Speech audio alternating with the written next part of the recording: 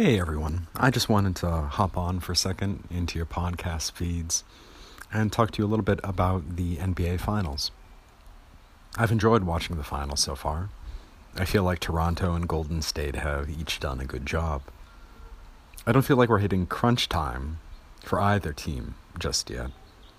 Golden State didn't seem defensively overwhelmed during the first game, and they didn't seem offensively confused during the second game, which means that it's probably a little bit of a narrative disservice to frame our immediate reactions to these two games in terms of high screens, Boogie facilitating, Siakam going off, or Clay's injury, let alone the return of KD. The games were marked by distinct set pieces, but it doesn't feel like we have seen a moment yet in which one team goes to another level while the other is impacted by that. Anyway, that's all for me for now. Have a good rest of the day, everyone. Speak soon.